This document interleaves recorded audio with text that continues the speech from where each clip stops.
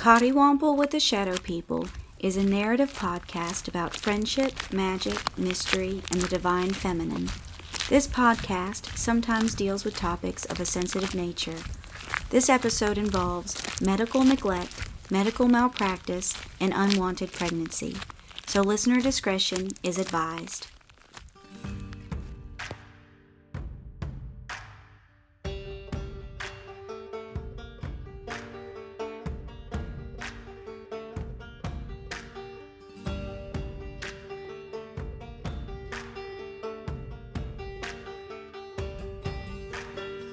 In a small green meadow, there is a big green house.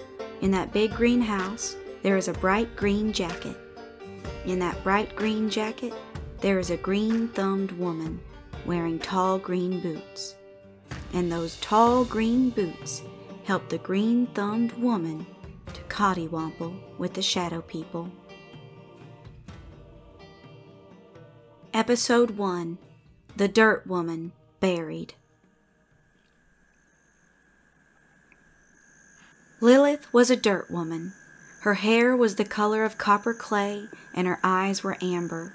She lived in the chateau, a manor the color of grass in the summertime. The townspeople would come to her, often under the cover of night, though some of the braver ones would come when the sun was high, and ask for her aid and assistance. They usually needed a child delivered or a tincture for what ailed them, but sometimes they needed advice or just comfort.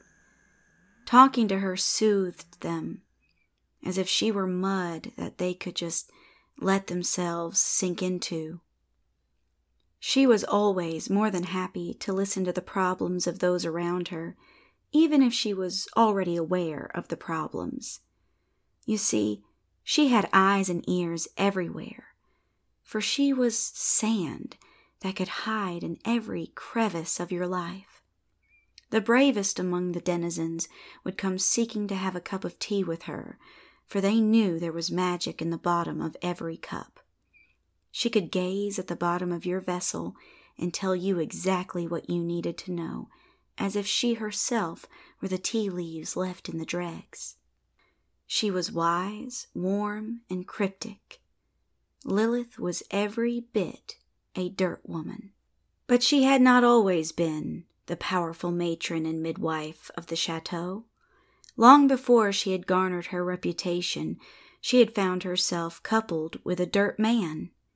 She had met Adam in her botany class at the local community college.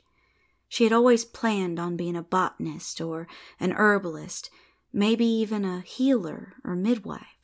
But once she met Adam, he convinced her that rather than tending to her potted plants, she could tend to him instead. Lilith and Adam were jigsaw puzzle pieces that fit together perfectly. But here's the funny thing about jigsaw puzzles. Jigsaw puzzles were all designed on the same template. Manufacturing companies reuse the same shaped pieces for different puzzles, meaning that just because one piece may fit perfectly into one puzzle, that piece was not necessarily meant for that puzzle. Lilith and Adam did indeed fit perfectly together, but she did not match the rest of his puzzle. She was a patch of dark forest against his meticulously pruned roses. Regardless of their differences, Lilith did what she could to help Adam tend to his perfectly manicured garden, as well as his perfectly manicured life. Adam was a gardener, but that was just his hobby. He made his living as the town doctor. He loved helping the townspeople grow just as much as he loved helping his flowers grow. But it was more than just the love of tending to the needs of living things. He loved the control that his white coat and garden shears gave him. It was a control that he lacked in his relationship with Lilith. Lilith tried to stay at home, tried to tend to his garden when he was at work, but the garden never felt like home to her, no matter how many lilies she planted or how many patio chairs she bought. She tried to help him at his office by answering phones and just generally being available. However, Her contrived helpfulness did nothing to quell the hatred of small, stuffy spaces or her growing distrust of doctors. She knew her husband had an important job. What could be more important than a healthcare provider? She would ask herself. Well, she didn't so much ask, rather than chastise herself. Every day she would watch people walk into his office. Children with broken bones would come in crying, but leave with a plaster cast, a lollipop, and a smile. But grown-ups would enter with worried faces and leave with tight, forced smiles, looking no less worried than before. Women would enter polite and eager for care and leave dumbfounded and silenced. Those who danced on the line between man and woman would enter the waiting room but leave before even seeing the doctor. Aside from benefiting from an antibiotic or steroid, few seemed to really feel better after seeing Adam. Many of them just seemed worse. One lady, Miss Imogen, sat in the waiting room in a chair across from Lilith's desk. She had a withered tissue in her hand that she just kept twisting and twisting. She would coil it and uncoil it around one finger, twisting and twisting until it looked like a wispy little spider web. Lilith counted the pieces of paper that fell into her lap. She offered Miss Imogen some water to calm her nerves, but she politely refused. When Nurse Sandy called her back, Lilith prayed that she wouldn't come back like the others, tight-smiled and secretly disappointed. But she was not at all surprised when the slightly older than middle-aged woman emerged from the back room with eyes looking lost. When Lilith asked her if she was all right, Miss Imogen reiterated that the doctor believed her chest pains were the results of stress and that all she needed was a day off work and some lavender tea. "It's funny," Miss Imogen said. "I thought I was stressed because of the chest pains." And with that, she left. Miss Imogen died 2 days later of a heart attack. A little while after the funeral, a gentleman came to the facility complaining of chest pains, just as Miss Imogen had. Dr. Adam prescribed him medication to control his high blood pressure and walked him to the door, laughing and chatting. That gentleman watched his granddaughter walk down the aisle 6 months later. The fate of Miss Imogen troubled Lilith, but she tried to push it out of her mind. "She was old," Adam had said. "Old people die." Adam was right. Old people die. Young people die too. Every so often, young people would die very shortly after visiting Adam, particularly young women. But Lilith tried not to think about that. Adam is a good doctor, she thought to herself. But it would be silly to think that he could save everybody. He may not have saved Miss Imogen, but he had saved that gentleman. He may not have saved a few birthing mothers, quite a few, but he did save their babies. Well, most of the babies. Lilith buried herself under incessant ringing phones. She buried herself under the appointments she would book for clients. She buried herself under errands and housework. She buried herself under smiles. She smiled and pushed the whispers of nagging concerns to the corners of her mind where she hoped they would collect dust. She buried herself behind the reception desk until the day a terrified-looking young woman wandered into the office. The young woman did not have an appointment, so Lilith handed her a patient form and watched as she shakily ticked the boxes and scribbled her information. The young woman could not have been more than 18. She nervously handed Lilith the clipboard without meeting her eyes. Nurse Sandy had already gone home for the day, so Adam called her back and took her patient forms, but not before Lilith took a glance at them. The girl had ticked the boxes for nausea, gastrointestinal problems, insomnia, and other. Under the other, she had written lady problems. A bit of an over-polite description, but the meaning was clear. The young woman was what a small town would describe as in trouble. To her credit, Lilith did her best not to listen in on the appointment. She knew that it would be an invasion of the woman's privacy, as well as a perversion of doctor-patient confidentiality. So she sat quietly and resolved to not listen in. She sat very quietly, so as not to make a sound. She barely touched her pen to her paperwork, so that the sound of scribbles would not fill the room. She didn't breathe. Eventually, the muffled sound of sobs invaded the silent reception area. "He left," Lilith passively heard the young woman say on the other side of the door. "I told him what happened. He said he would come back, but I haven't heard from him in 2 months. My father's going to kill me. I don't know what to do." Lilith heard Adam kindly offer her the standard options.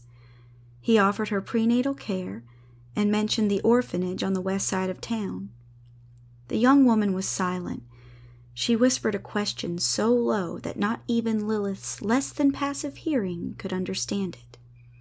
But she knew that the woman was inquiring about a third option. There was a sound of a forced cough from the other side of the door. It sounded like a judge who was disappointed with the outcome of a case had just cleared his throat. Gone was Adam's genteel bedside manner. He used a cold and clinical voice to tell her that they did not offer those services at his office and that the closest clinic was 2 towns over. She asked him how much a procedure would cost. Lilith did not hear the answer, but it must have been more than the young woman was expecting, because the sobs grew louder. Adam shushed her gently yet firmly. Lilith then heard the sharp hisses of whispers, but could not make out the words. She thought she heard a small voice squeak out a "Thank you," but was not sure.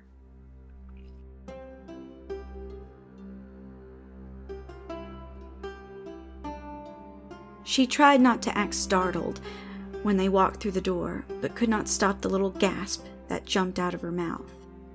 Adam walked the young woman to the door and told her to come back at the end of the week. He waved her off with a tight smile that did not reach his eyes. As soon as she was down the street and out of sight, his smile dropped in a look of disgust. Lilith inquired if he was all right. He did not answer. He just turned his mean look on her and walked back to his office and slammed the door.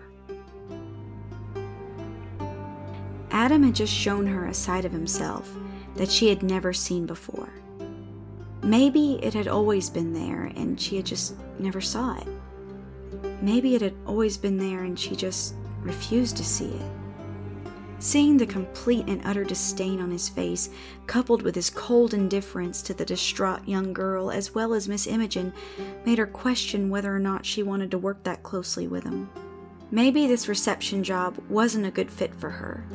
Maybe it would be for the best for their marriage if she focused more on the house and tried to keep up with the garden. Maybe she could find someone to replace her at the clinic.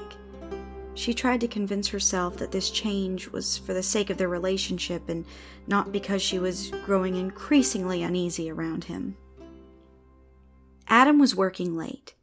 Lilith used this as an opportunity to go into town and post a job listing on the large bulletin board outside of City Hall. The listing read, "Wanted, a receptionist for the local town clinic. Availability Monday through Friday. Polite and amiable nature is a must." Lilith was hopeful. Everyone read the town bulletin board. As she pinned the notice, she realized that she forgot to post the phone number to call. She searched her purse for a pen, and while she was digging, she heard 2 familiar voices on the other side of the board. They belonged to 2 of Adam's past maternity patients. She was about to walk over to greet them, but she stopped herself when she overheard their conversation. "This may be my last baby for a while," the first woman, Miss Duffy, said. "I'm having trouble recovering from the delivery." "What do you mean?" the second woman, Miss Bethany, asked. I don't think that doctor stitched me up right. Miss Duffy's voice was hesitant and low, but not low enough to escape Lilith's less than passive hearing. I heard him say something about a husband stitch. I thought he was joking, but I've been in terrible pain for about 2 months now, as if I've just given birth yesterday. Lilith could not believe her ears. Adam would not knowingly hurt one of his patients, would he? I'm glad you said something, said Miss Bethany. I haven't felt right since my youngest. I don't think that doctor has any idea what he's doing. I'm trying to convince my cousin Bianca to go to that old midwife in the woods to have her baby, but she's so adamant about doing it here in town. That's a good idea. If I ever have another, I'm going to go to the midwife. She may be a crotchety thing, but at least all the babies and mamas she tends to are healthy. Mm-hmm. You know what worries me? What's going to happen to that doctor's wife when the time comes for her to have a baby? Lilith did not hear Miss Duffy's response. By then, she had found her pen and was hurriedly scribbling the phone number on the listing. She scurried away before the women could see her. Her feet carried her home, but she had no memory of walking. Her thoughts were filled with the words of Adam's disgruntled patients. Were they just that? Disgruntled? Surely he could not make every patient happy, and some people were just more inclined to not trust doctors. But still, she could not get the phrase, husband stitch, out of her head. Adam wasn't home yet, so she started supper to calm her nerves. Adam never seemed too happy with her cooking, so she was trying a new recipe for the night. She wanted to make a dish using the herbs and vegetables from his garden. He would have to like a meal that he had a hand in creating, Lilith thought to herself. She walked out to the patio and down the stone steps to pick some tomatoes and a handful of basil. She walked back to the house and began cooking, hoping to try to get her mind off of the conversation she had overheard earlier. A couple minutes after she finished cooking, she heard the back door slam. Adam entered the kitchen, his work clothes dirt-encrusted and disheveled. He was wild-eyed and breathing hard. Lilith lamented the fact that he tracked mud into the kitchen. When Lilith asked him where he had been, he said he had been in the garden the whole evening. When she said that she hadn't seen him in the garden earlier, he said that she must not have been paying attention. He sat down for dinner, and Lilith tried not to notice that he grimaced with every bite he took. She sat across from him, drinking her tea. And as she finished her cup, she noticed the tea leaves formed a crescent moon at the bottom. Her mother had told her that that represented a change in plans. She figured the symbol was appropriate enough for what she was about to tell her husband, but the sight of it still made her uneasy. She mentioned that she put up an ad for her replacement. She said that she wanted to focus on the house and the garden. She was momentarily worried that he would be disappointed, but her fears were eased as a smile spread across his face. He got up from his chair, crossed over to her, and gathered her up in a big hug. He spun her around, saying that this was wonderful news. He sat her down and knelt in front of her. He held her hands in his and said something that knocked the wind out of her. If you start staying at home, maybe we can start trying for a family. Lilith's eyes widened in fear, and the words caught in her throat. The words husband stitch played on repeat in her head. She managed to force a smile, and that was enough for Adam to gather her up in another hug. That night, after several restless hours, Lilith managed to sleep, though not restfully. Her rest was tormented by dreams of a large owl chasing her. She dreamt that she ran barefoot through a dark forest, unable to see past a few feet in front of her. The owl's loud screech was enough to wake her up in a cold sweat. She sat up in bed, trying to steady her heartbeat, worried that somehow the rhythmic thumping would wake Adam. She turned to see him fast asleep with his back to her. Realizing that a peaceful sleep would not come for her, she carefully climbed out of bed and tiptoed down the stairs into the hallway closet. After finding her green coat and boots, she made her way out to the garden. The waning crescent moon shed just a sliver of light on the vegetables and flowers. But that sliver was enough for Lilith to survey the yard. She walked along the stone walkway, feeling as though the plants were staring at her, judging her. She judged them right back, finding none of them to be freshly pruned or particularly pampered. She saw no patch of earth that had been recently disturbed. It was becoming harder and harder to believe that Adam had been out there all evening. As she thought this, she happened across boot prints at the end of the walkway. But they were not pointed towards the house. Instead, they led out into the thick forest behind their house.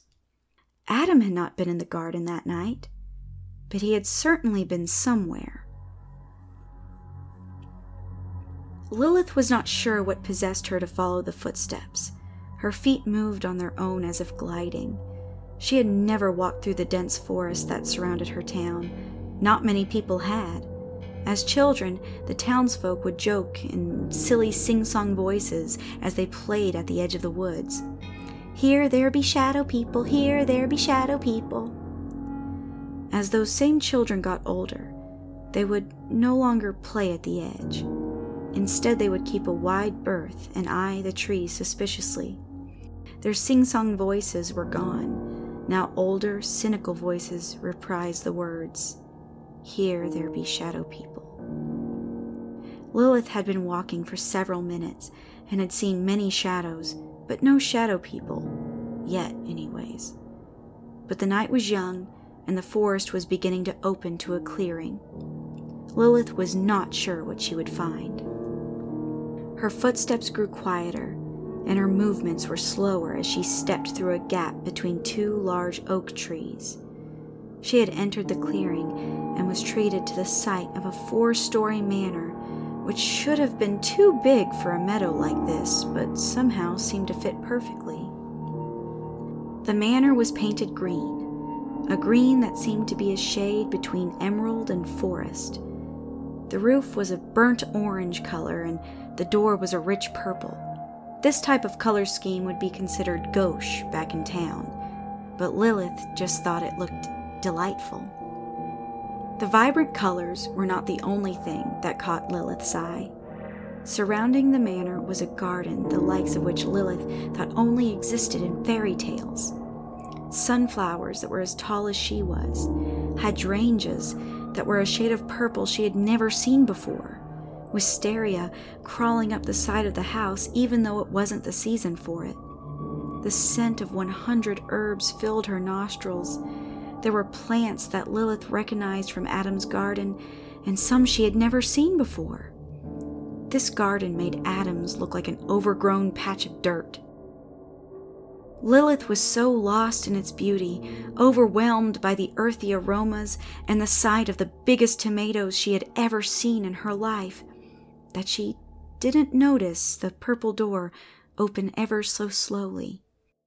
She didn't notice the mean-looking woman at its threshold, and she certainly did not notice the crossbow that was trained on her.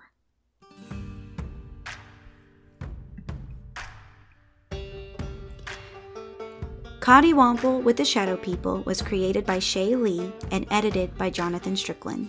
Special thanks to Lucas Ryan and Jenny Milan.